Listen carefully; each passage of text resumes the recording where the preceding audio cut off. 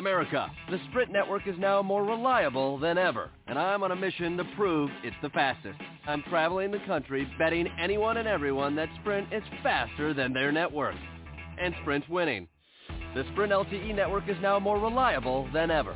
Switch today and stop overpaying for wireless. Visit a Sprint store or sprint.com/network to learn more. Offer coverage not available everywhere. Speed claim based on analysis of average delivered download speeds using Nielsen and MP data. Savings on select plans. Restrictions apply. Blog Talk Radio.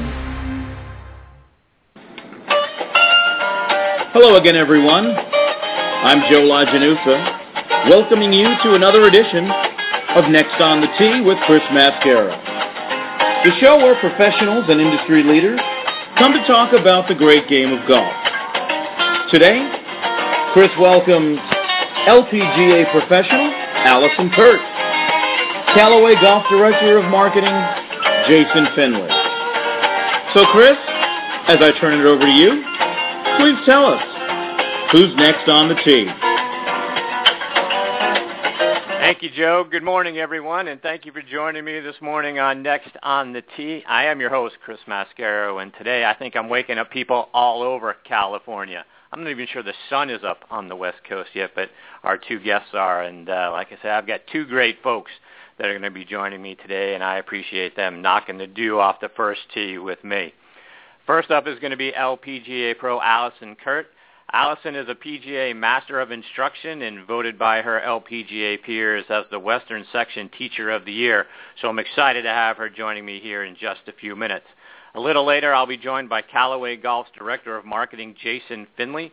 We'll chat with Jason about all their new innovations for this golf season, including their new Big Bertha driver, their Speed Regime golf balls, and Apex irons. He'll be here about 20 minutes from now.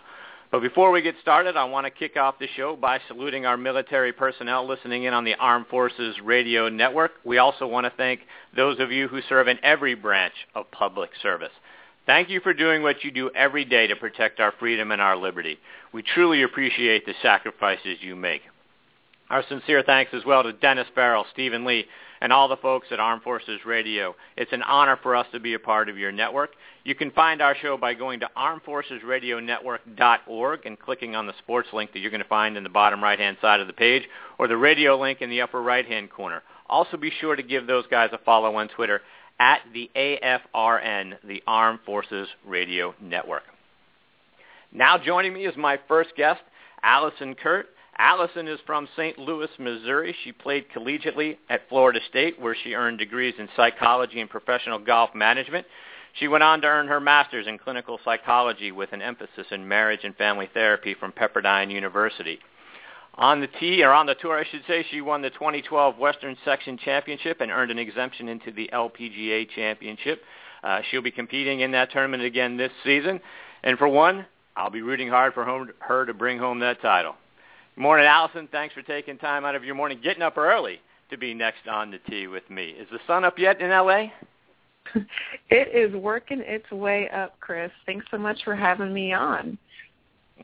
I appreciate you getting up early on a Saturday to join me. So let's get started at the beginning, really, Alison. How did you get started? Where did you pick up the bug for golf? Well, interesting enough, it came from a little bit of jealousy regarding my brother.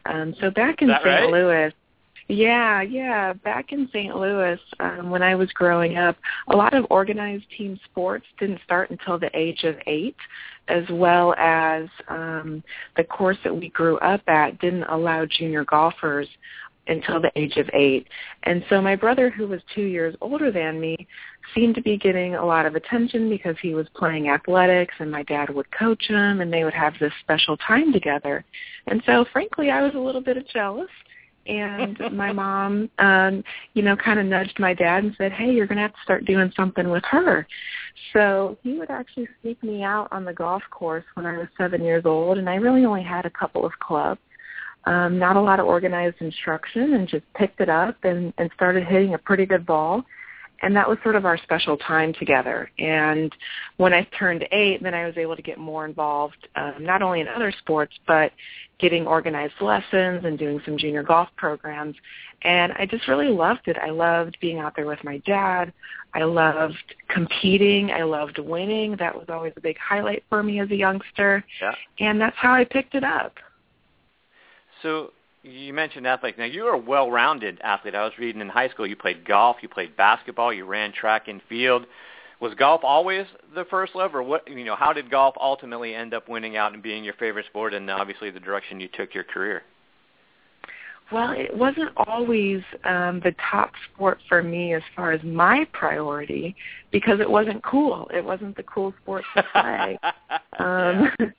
Anytime you were on a team, that was the cool thing to do. So, I had bouts of being on the swim team, being on the softball team, of course, basketball in high school and track in high school. And, right before I was getting into high school, in the fall time, our two big female sports, it's either golf or, at that time, cross-country. And I had seen this cross-country athlete be in the newspaper week after week after week winning cross-country meets. And I was like, that must be the cool thing to do. And so before going into high school, I was trying to convince my parents that, hey, I want to do this sport and not golf. Well, they had to work pretty hard in order to get me to continue playing golf on the golf team, since it wasn't the cool thing to do. And, after 4 years being on the high school team and having the success that I did, I sort of made it a little bit cooler factor. And then I was able to earn, my college scholarship that way. So, throughout my youth, there was always a little bit of back and forth about, maybe I should do something different. But this always persevered for me. So, speaking of your scholarship, you went to Florida State. How did Florida State end up winning your services? I got to imagine after the success you had in college, there were a bunch of schools knocking down your door to get you to go play there. One of my dreams was to have a full ride. So my parents had invested, in my mind, quite a bit of money playing in tournaments and taking me around the country over the summer to be able to compete at whatever tournament I wanted. So one of the biggest paybacks that I felt I could do was to earn a full scholarship. So there were a lot of schools that recruited me, but to get that, 100% financial support was limited down to just a couple, like 3 or 4 if I remember. And Florida State definitely had a much better climate than Missouri, so you could play golf more full-time around. And plus a couple of mentors that were also from the Midwest happened to be down in that area as well. And so it just ended up winning. It was a big athlete school, so, they really supported all of their athletes. And it was in the top 25 ranking for Division I. So all the factors just seemed to go. And then, the coach also offered me the full scholarship. Wow. So I read on your Florida State bio that Annika Sorenstam is the athlete that you most admire. What do you admire most about her? I think just the fact that she won so much and was always so humble and graceful about it. I never saw her really get mad on the golf course. I never really saw her be cocky. She was always just this sweet, humble person. Yet her athleticism, shone, and she just kept winning. So that was what was so exciting. And I had an opportunity to meet her right after she won her first U.S. Open. There was a LPGA stop in St. Louis, and I was at Forest Hills Country Club, and she was able to make an appearance at the little country club that we belonged to. So it was cool to be able to meet her before she got big and then be able to follow her as she really progressed. Did you have the opportunity to catch up with her later? And, based on, what you saw, anything change from the moment you met her till, the end of her career? I haven't had the opportunity to run into her again. However, her sister, Charlotta, is an LPGA member, and we have competed in some of our LPGA teaching and club pro events as well. So, and it just seems like the whole family is super sweet because Charlotta is incredibly nice as well. That's great. I read that in 2002 you made your first hole-in-one during the NCAA Central Regional. For a guy who's been playing the game for 30-plus years and still waiting for his first hole-in-one, describe the thrill of what it was like to make a hole-in-one during a tournament. Well, it was actually my second hole-in-one, but it was probably the biggest and most marketed because it was at NCAA Regionals. My first hole-in-one actually was when I was 13, and it was one of those like late 13. Summer night with, Dad, and it kind of hits the cart path, goes over the bunker, around a rake, halfway across the green, lands in the hole. So it was a little scrappy for that one, and then we kind of rushed to finish to make it to finish a full regulation round. But the NCAA regional hole-in-one was pretty interesting because it was my first hole of the day. We actually started off on the back nine that particular day, and it was a par 3. And gosh, it's really hard to play 17 more holes after you've just jarred it, on your first shot of the day. So, and it was miserable weather and super cold. So, but still really neat to be able to do that at a regional location. Are the informal rules still in play? Did you have to buy a Coke or something for everybody in the clubhouse afterwards?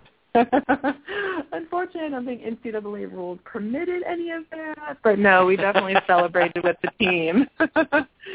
So what's really interesting about hole-in-ones is that, not only is it a combination of skill, but it is so much luck. So any ability golfer has opportunity. That's one thing that we're all on the same playing field is to be able to, get that sacred hole-in-one. Mm-hmm. In 2012, you won the Western Section Championship by one stroke over Alison, Finley at La Quinta Country Club. Talk about that event and what that meant for your career. That was a pretty cool section event. It was the first day I played really great. Conditions were a little windy, and I just kind of persevered, made a lot of pars, a couple of birdies, but it was a really stable round. And when I came in, I think I was in the lead by quite a few strokes. And then that night when it hit me what the consequences were for winning, I started to get a little excited. And that second round, I got ahead of myself. And so Alison and I, she's such a nice lady. We've played a lot of golf together. We were really duking it out on the back 9 holes. And it wasn't a pretty last hole, but we managed to, duke it out and just barely snuck in there by a stroke. So once it all hit me afterwards, what I had won, gosh, it was such an amazing feeling to think that I had qualified not only for my first tour event, but a major on top of that. Right. To your point, right? That got you into the LPGA Championship. Talk about the thrill of competing at, actually, to your point, in a major. Yeah, for so many years, my dream had always been to be a full-time tour professional, and it just didn't seem like it was in my destiny, working full-time, trying to go to Q school and not really making the cut and not really having the funds to be able to continue to attempt to do so. I had sort of given up on the idea that I would ever, be playing on tour. So when I got this opportunity, I was like, well, wow, the minute I give up my dream of playing in tour events is the minute that it sort of came to me. And so it was very, very exciting to play in that. It's such a huge scale of a golf tournament that I had never been prepared for. I thought I had been prepared with the events that I had played in, but there is nothing like the feeling of being in that environment, being inside the ropes. So it was really sort of ceremonial that I had my dad caddy for me as well, because it was always a dream for him to be able to caddy for me in a tour event. And we had a lot of fun. The score wasn't anywhere near where I want it to be, but the experience to get that under my belt was just in itself worth more than any score. I bet. Now, I know with your degree and you're entrenched in the psychological part of the game, but when you're stepping up to the first tee at a major, right? And you put the peg in the ground, ball on the tee, and you're standing there. What's that feel like? How's is it pressure? Is it excitement? Is it anxiety? Is it a little bit of both? How do you deal with that? Well, I put so much preparation into what that feeling was going to be like that I worked a lot into mindfulness a lot into lowering my breathing rate. And so I really thought, gosh, I have this nailed. Like, I've got this expertise in psychology. I know how to regulate my emotions. And I tell you what, the minute I get up on that tee, it hit me just like a hurricane, and it is unstoppable. And until you actually live through that experience, there is zero way to prepare for it. And having even the most clear head, something just comes over your body where it just starts to shake. And it's actually a phenomenal feeling to have. So you have to embrace it instead of fight it. And I think for a while I tried to fight it like, I don't want the feeling anymore. Go away, go away. Instead of embracing it and saying how cool this is. But it's definitely a mixture of, anxiety, judgment, what are people going to think, am I going to be good enough? And it just really mixes into this big ball and just tries to hit you and knock you down. It's pretty phenomenal. Are you just saying to yourself, just let me get this ball in the air? Just get in the air. That's all I care about. Get off this. Exactly. Let me move it forward and let's get out of here, away from the crowd. Bobby Jones once said golf is a game played on a 5-inch course, which is the distance between your ears. Talk about the pressure that you've dealt with, plus, the work that you do with players with dealing, how to deal with depression, performance anxiety, and that thing, in conjunction with what your degree is in. Yeah, I think, most of it stems from my own personal experiences with golf and sort of the emotions that I've kind of encountered in the roller coaster that we will call competition.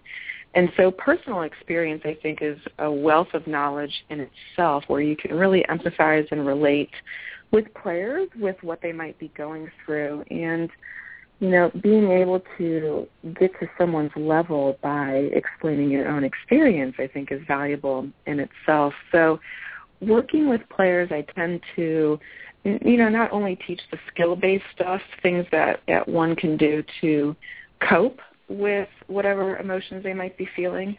But the second element, too, is understanding. And a lot of times people just want to be understood with what they're feeling. And if they get that sensation that someone else gets me, a lot of times that in itself is powerful enough to help. So, taking that personal experience and the things that you've dealt with, what do you tell people, to keep them from crumbling under pressure? Is there a swing thought? Is there something that you plant in their mind and focus on this? But what is it that we can do as amateurs, even when we're playing in our member or weekend Nassau, to keep from crumbling under pressure? Yeah, that's a great question. Pressure is such a dynamic facet in itself that it's hard to say there's one thing that sort of fixes it all. But what I would say is helpful is awareness and also focus. And what I mean by that is having an awareness of what you're feeling. So if you're feeling nervous, that's okay. You're probably supposed to feel nervous in that moment. But recognize it, don't try to fight it, and, be able to kind of identify what you're feeling, even if you can't put it into words, because that's what your body is supposed to be feeling at that time. But too often we try to fight it and push it away and try to cover it up. So having an awareness of it, I think, is the first part. And the second part of it is redirecting our attention, so our focus. Instead of paying attention to that feeling of uncomfortableness, instead of paying attention to, gosh, what are the guys going to think of me if I miss this putt, or I really want to win this $7 Nassau, focus your attention on what you're doing. Make the putt, hit the drive, hit the shot, and you'll quickly realize that you're not paying attention to those emotions anymore. You're actually paying attention to what you're supposed to be doing, and that's playing the game. Right. Like I mentioned in the intro, you were recently recognized as the Western Section Teacher of the Year. Fantastic honor. Good for you. What are some of the common mistakes that you see we amateurs consistently make when you're playing with us? I would say too many swing thoughts, trying to do too many things at once. That tends to be the biggest issue. And where that usually comes from is too many filters of information. So amateurs will have, in the attempt to seek the perfect swing or the attempt to play better golf, they'll have maybe a swing instructor. They'll have Golf Digest, Golf Magazine. They'll have, an array of videos on YouTube or array of videos on TV. And now you've got 6 different ways to fix a slice and 6 different interpretations to fix a slice, let's say, that it really gets all jumbled up. And it's like, who do you listen to and what do you do? And so that's the biggest mistake is I'll be working with a student and say, what's going through your mind? And they've got like 30 things going on there. And I'm like, wait a minute, all we're talking about right now is your alignment. So where are you? And so, I tried to incorporate a little bit of this mindfulness approach. And the perfect definition of mindfulness is doing one thing at one time and knowing that you're doing it. And I think that's the perfect example of always focusing on just one thing in that given moment and paying attention to what you're doing. And at that point, you won't have, swing from the inside out, rotate the face, close my stance, get a stronger, because that just gets overwhelming real quick, and the swing just is, falls apart. Right. Alison, you've got a fantastic website. Talk about what people can find on it, plus how they can get in contact with you for things like, lessons, help with the mental side of the game, plus also how they can follow you on social media. Yeah, so it's a new website for me, and it tells a little bit about my background. It's basically just sort of a quick tutorial about who I am, what I do, where I'm located. It's www.AlisonCurrtGolf.com. I talked a little bit about some of the lesson programs that I'm offering at this time, anywhere from TPI fitness assessments to lesson packages to swing analysis, video analysis. There's a little bit of a display of my teaching styles and some of the tips that I've done. I've done some Southern California Golf Association video tips. And then lastly, there is some information about how I'm incorporating the mental side of golf, the emotional side of golf into, bettering our holistic approach. So again, that's www.AlisonCurrtGolf, and you can find everything about my teaching business and how to get in touch with me from there. Yeah, and you've got some, not only on your website, but people can also find your tips on YouTube as well, correct? Absolutely, yeah. It was part of the SCGA swing tips, and they're on YouTube as well. Just looking up Alison Currt Golf, you'll be able to see the 6 different swing tips ranging from beginner level to advanced level. Right. And you also just put out a Groupon coupon, right, for some lessons? Is that right? Yeah, that's new for me. That is still in the works, but I believe it's already available. And so for, people that are just kind of testing out an instructor or wanting to see if it's a good relationship and a good fit, this is a little bit of a discount to, get them in the door and see how I can be of assistance to them. That's great stuff. Alison, you've been a fantastic guest. Thank you so much for getting up early this morning and being a guest with me next on the tee. I hope you'll come back and join me sometime, and we're certainly going to be following your success, hopefully bringing home an LPGA championship. I'm looking forward to watching to see how you do in that tournament. But thank you again for being here. Absolutely, Chris. Thanks so much for the support, and I had a lot of fun this morning. Thanks so much. You're welcome. Take care, Alison. Talk soon. All righty. Bye-bye. Good night. Good day. All right, we've got our next guest, Jason Finley, hanging on the line. Going to get to Jason just on the other side of this station break. This is Joe LaGenusa from Thursday Night Tailgate, and you're listening to On the Tee with Chris Mascaro on the Armed Forces Radio Network. Now joining me is Callaway Golf Director of Marketing, Jason Finley. Jason, thanks so much for getting up at dark 30 out in California and kicking the dew off the first tee with me this morning. I appreciate you being here. No problem. It's my pleasure. How are you today? Oh, fantastic. Jason, let's start by talking, getting right into the innovations that, Callaway Golf is coming out this season with. Let's start by talking about the Big Bertha driver. What can people expect, when they pick up the new Big Bertha?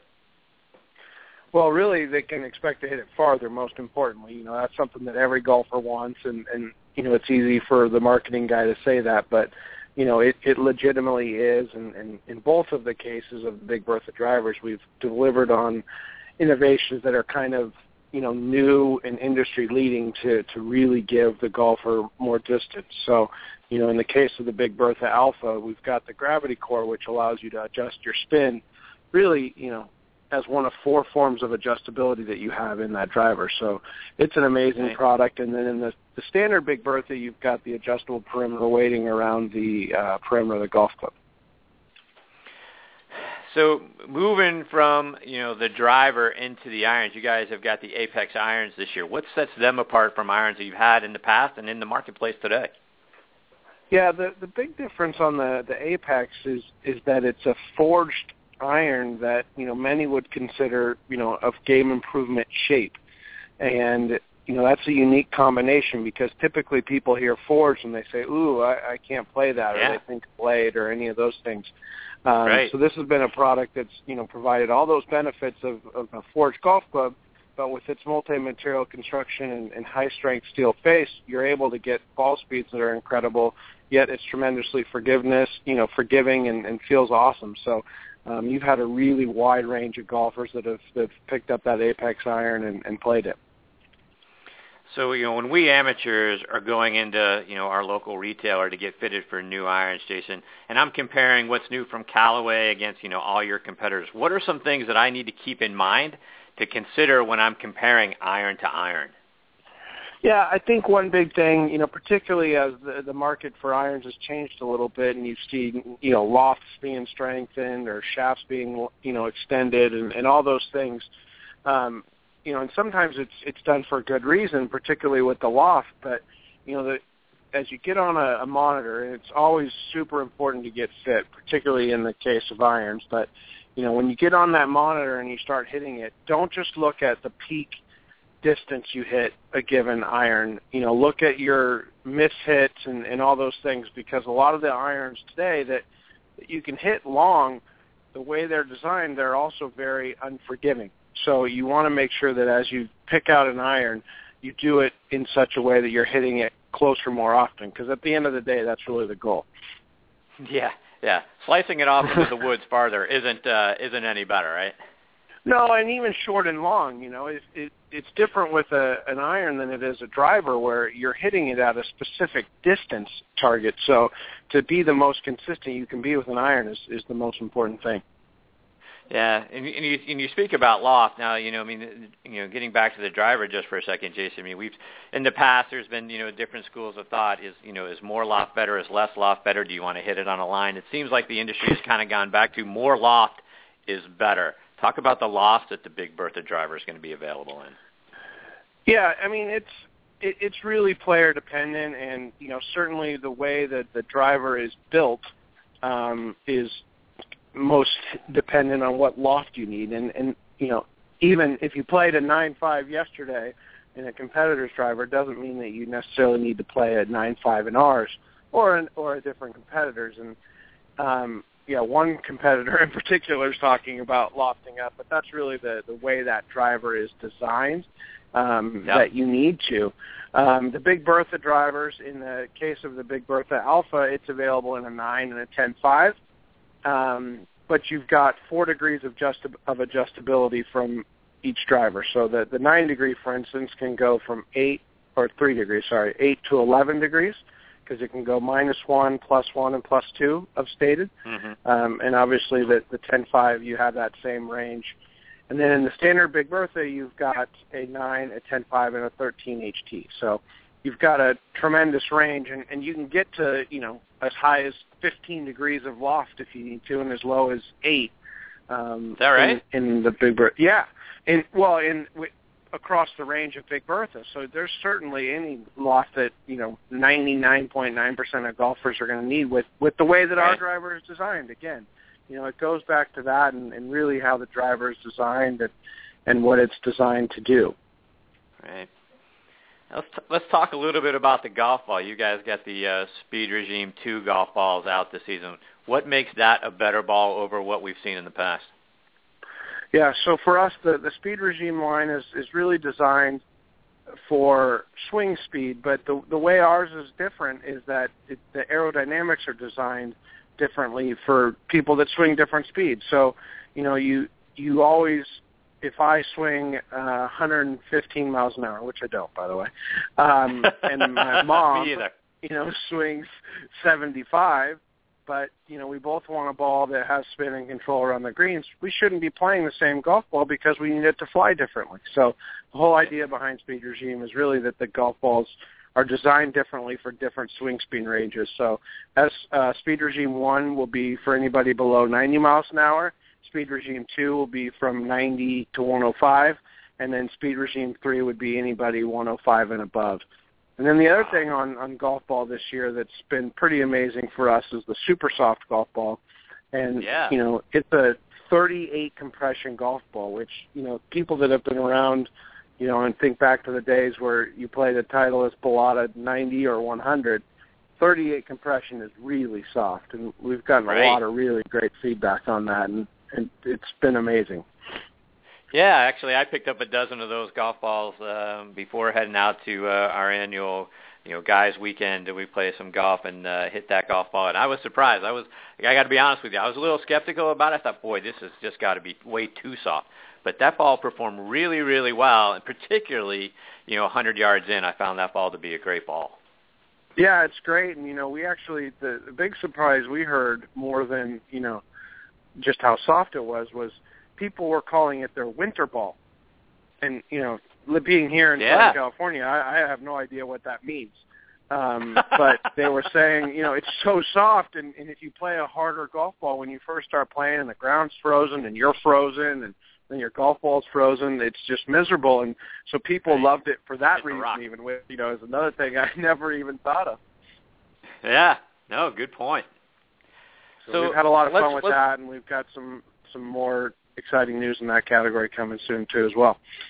Man, and to that end, let's kind of peek into the future a little bit. I'm not asking you to give away any trade secrets here, but what are some innovations, on the horizon that golfers can look forward to, whether that's later this golf season or maybe peeking a little bit into 2015? Yeah, I think the big thing you'll see is continue, particularly in the case of drivers, it's about materials and weight and things like that, because all those things help the golfer hit it farther. We've got a great thing going in our drivers with the use of forged composite in our Big Bertha drivers that really allows us to put weight and do more things like the gravity core that others can't, because we are the only ones to use this forged composite material and obviously have it patented and things like that. So it just allows for more, ease of moving weight and further adjustability and really personalization for the golfer to allow them to build the club for themselves. So to that end, right, personalization I think is a key word here, because it seems like manufacturers are pushing, USGA limits every year for what's legal to do within the rules. So, how can Callaway keep making improvements to what you guys have already done? Is it just around personalization of the clubs?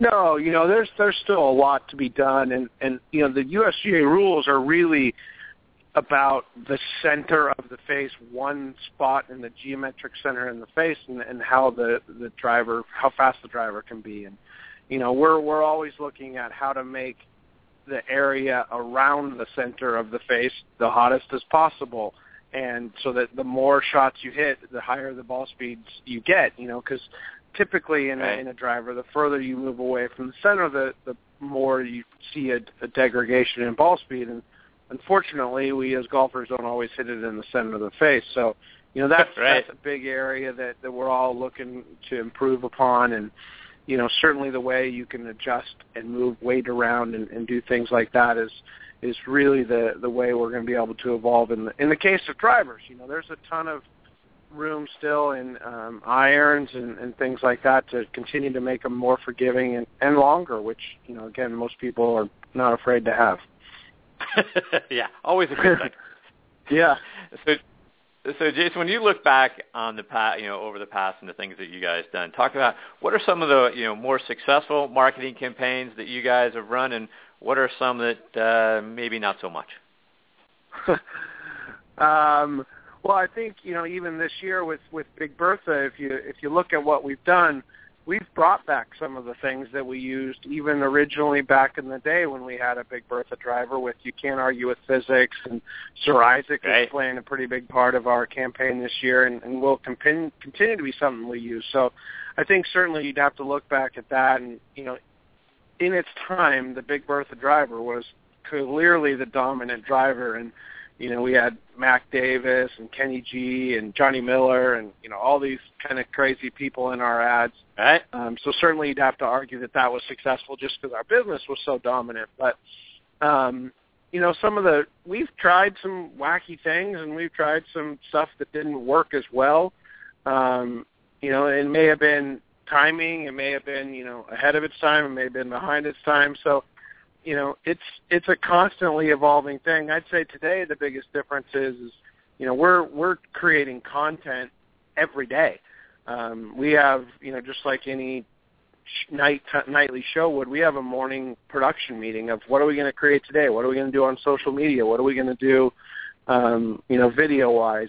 Any of those things we're doing every single day now, which is very different from what we had been doing in the past, of course. Mm-hmm. Yeah, you talk about some of the personnel you mentioned. Johnny Miller, Alice Cooper. Obviously, you talk about maybe a wacky guy that's done some things with you. Who are some of the whether it's celebrities, tour players that you've really enjoyed working with?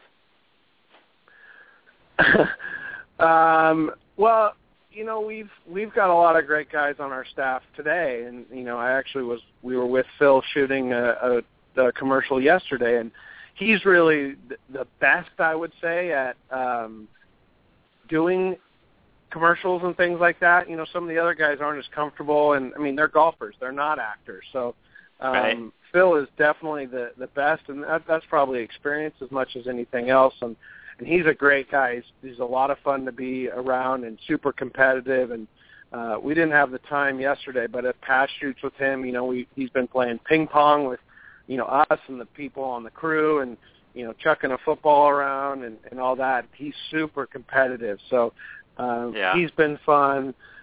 Gary Woodland's a lot of fun now on our staff. And, really all our guys are great. And we're trying to do things that are a little more fun for them as well. We've done a whole series of events called the Kings of Distance events, and you can go see them all. We've live streamed them on our website.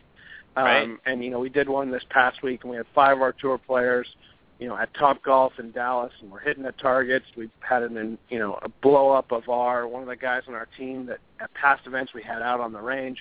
So we've been having a lot of fun with them. They actually enjoy it because it's not just a normal, corporate event. They have to show up and give a clinic and, talk to a bunch of people. They're actually having fun. So we've been having a lot of fun with our team.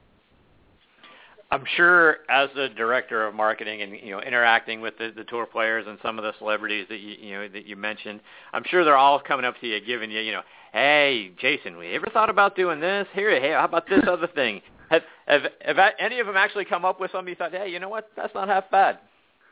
Sure. You hear some stuff, and even yesterday, Phil's giving his opinion on how we should do things differently and what he liked and didn't like, and we had a couple things we wanted to do that he wasn't real into, so that may certainly guide what we do or don't do with them, and certainly his team needs to approve anything that we use him in. So they do all the time, and while the pain, I guess, of being in marketing is that everybody thinks they know how to do it better. But it is fun to also hear other people's ideas and see even looking at other stuff happening in the market, whether it's in or out of golf, and seeing how you could do it in a different way or better, or make sure you don't do even. Yeah. So, Jason, just looking into your own golf bag, what's your favorite club in the bag? Favorite club in my bag right now is my X2 Hot Pro 20-degree hybrid. So that and really the other one for me is my 64-degree Mac Daddy 2 wedge. So that's kind of been a club that it's really changed my game, and I joke about it, but people that play with me, I've had a lot of people that have gone and gotten a 64-degree wedge in their bag, but I just have so much confidence with it around the green, and I chip almost exclusively with it, and it's very easy for me particularly in California where you don't have a lot of tight kind of lies that you need to putt and things like that on. But even when I've gone to Bandon Dunes and stuff like that, the caddies have, handed me a putter and I, pulled a 64-degree wedge out of my bag and they look at me like I have 4 heads. But it's been a great golf club for me that I just have a lot of confidence in. And, I first tried it just, joking around down at our test center after, seeing that Phil had put one in the bag and we were offering one. And I really liked it. And so I've been playing with the one for about 6 years now. Oh, all right. So you mentioned Bandon Dunes. I'm sure you've had the opportunity to play some of the great courses, around the world. What's been your best golf experience? I would say that from a golf trip and experience perspective, Bandon is the best for me, just because it's great golf. But it's also just pretty low key, I would say, is the right way to say it. It's not, over the top and pretentious, and it's just a fun place to go that's all about golf. You're not going to find a spa there. The restaurants, you can wear, shorts and a T-shirt too if you want. So it's an amazing place that, from a pure golf perspective, I think is really hard to beat. Mm-hmm. All right, a couple more before we let you go, Mark. First, if as a consumer, what are some things that you want us to take away that we should know about, Callaway Golf? Yeah, I think more than anything else, the best thing is to have a look at our website. We have, obviously all the information about any product that we offer, which is, hundreds, but there's a ton of unique content on there as well. If you go to the media section, you can find anything from, how to hit a driver longer to, learning about people in the golf industry. We do a podcast every week with famous people in the industry. And, we have shows of everything that we've done, for weekly recaps of things that we've done. We have a, recap of all the things happening on social media. So you can learn a lot about the game, the people within the game, and the products of ours there. So again, we're creating content every single day. So follow along on social media and on our website, and you can get all that content. It's been great. Anything tricky to find in you guys on social media or online? Callaway Golf and at Callaway Golf. Is those the two places people should go? Correct. It's at Callaway Golf on Twitter, and there's a whole list of people on our team they're pretty active every single day on social as well. So, CallawayGolf.com and at Callaway Golf on Twitter, and obviously Callaway Golf on Facebook as well. So, we're kind of out there on all the platforms as Callaway Golf, and our website can get you to all those places as well. So, really, the website is the starting point for us. All right. Well, Mark, you've been fabulous. Thank you so much for getting up early, on a Saturday to be a part of the show. I really appreciate it very much. Great talking to you. I hope you'll come back and join us again sometime. We'd love to keep up with what you guys are doing here about, all the latest innovations and get that word and help spread it to our listeners, the folks on Armed Forces Radio, and around the world on the internet. We'd really appreciate it. No problem. It's my pleasure. Thank you very much. Have a great day. All right, Chase. All right, all the best to you and your family. Okay, thanks. Bye. All right, everybody. It's time to put a bow on this one. My big thanks to Alison, Curdt, and Jason Finley again for getting up early out in California and for being such outstanding guests. Also, my thanks to our announcer, Joe Lajanusa, who always does such a fabulous job kicking the show off every week. And most of all, I thank you for tuning in and listening. Please also check out our sister show, Thursday Night Tailgate, with me and my co-host Bob Lazare and Joe Lajanusa. You can hear us here on the Armed Forces Radio Network, Blog Talk Radio, and TuneIn.com, and great places all across the Internet. We're on every Thursday night from 8 to 10 p.m. Eastern Time, talking to the legends from around the NFL. We're official partners with the NFL Alumni Association, so we bring you 5 great guests every single week. Please also check out both shows on Facebook. Give us a like. That's important to us, too. And check us out online. You can find this show, Next on the Tee, at nextonthetee.net, ThursdayNightTailgate.com as well. You can stream or download any of our archive episodes and keep up to date with who our future guests are on both of those sites. Until next week, my friends, hit 'em straight.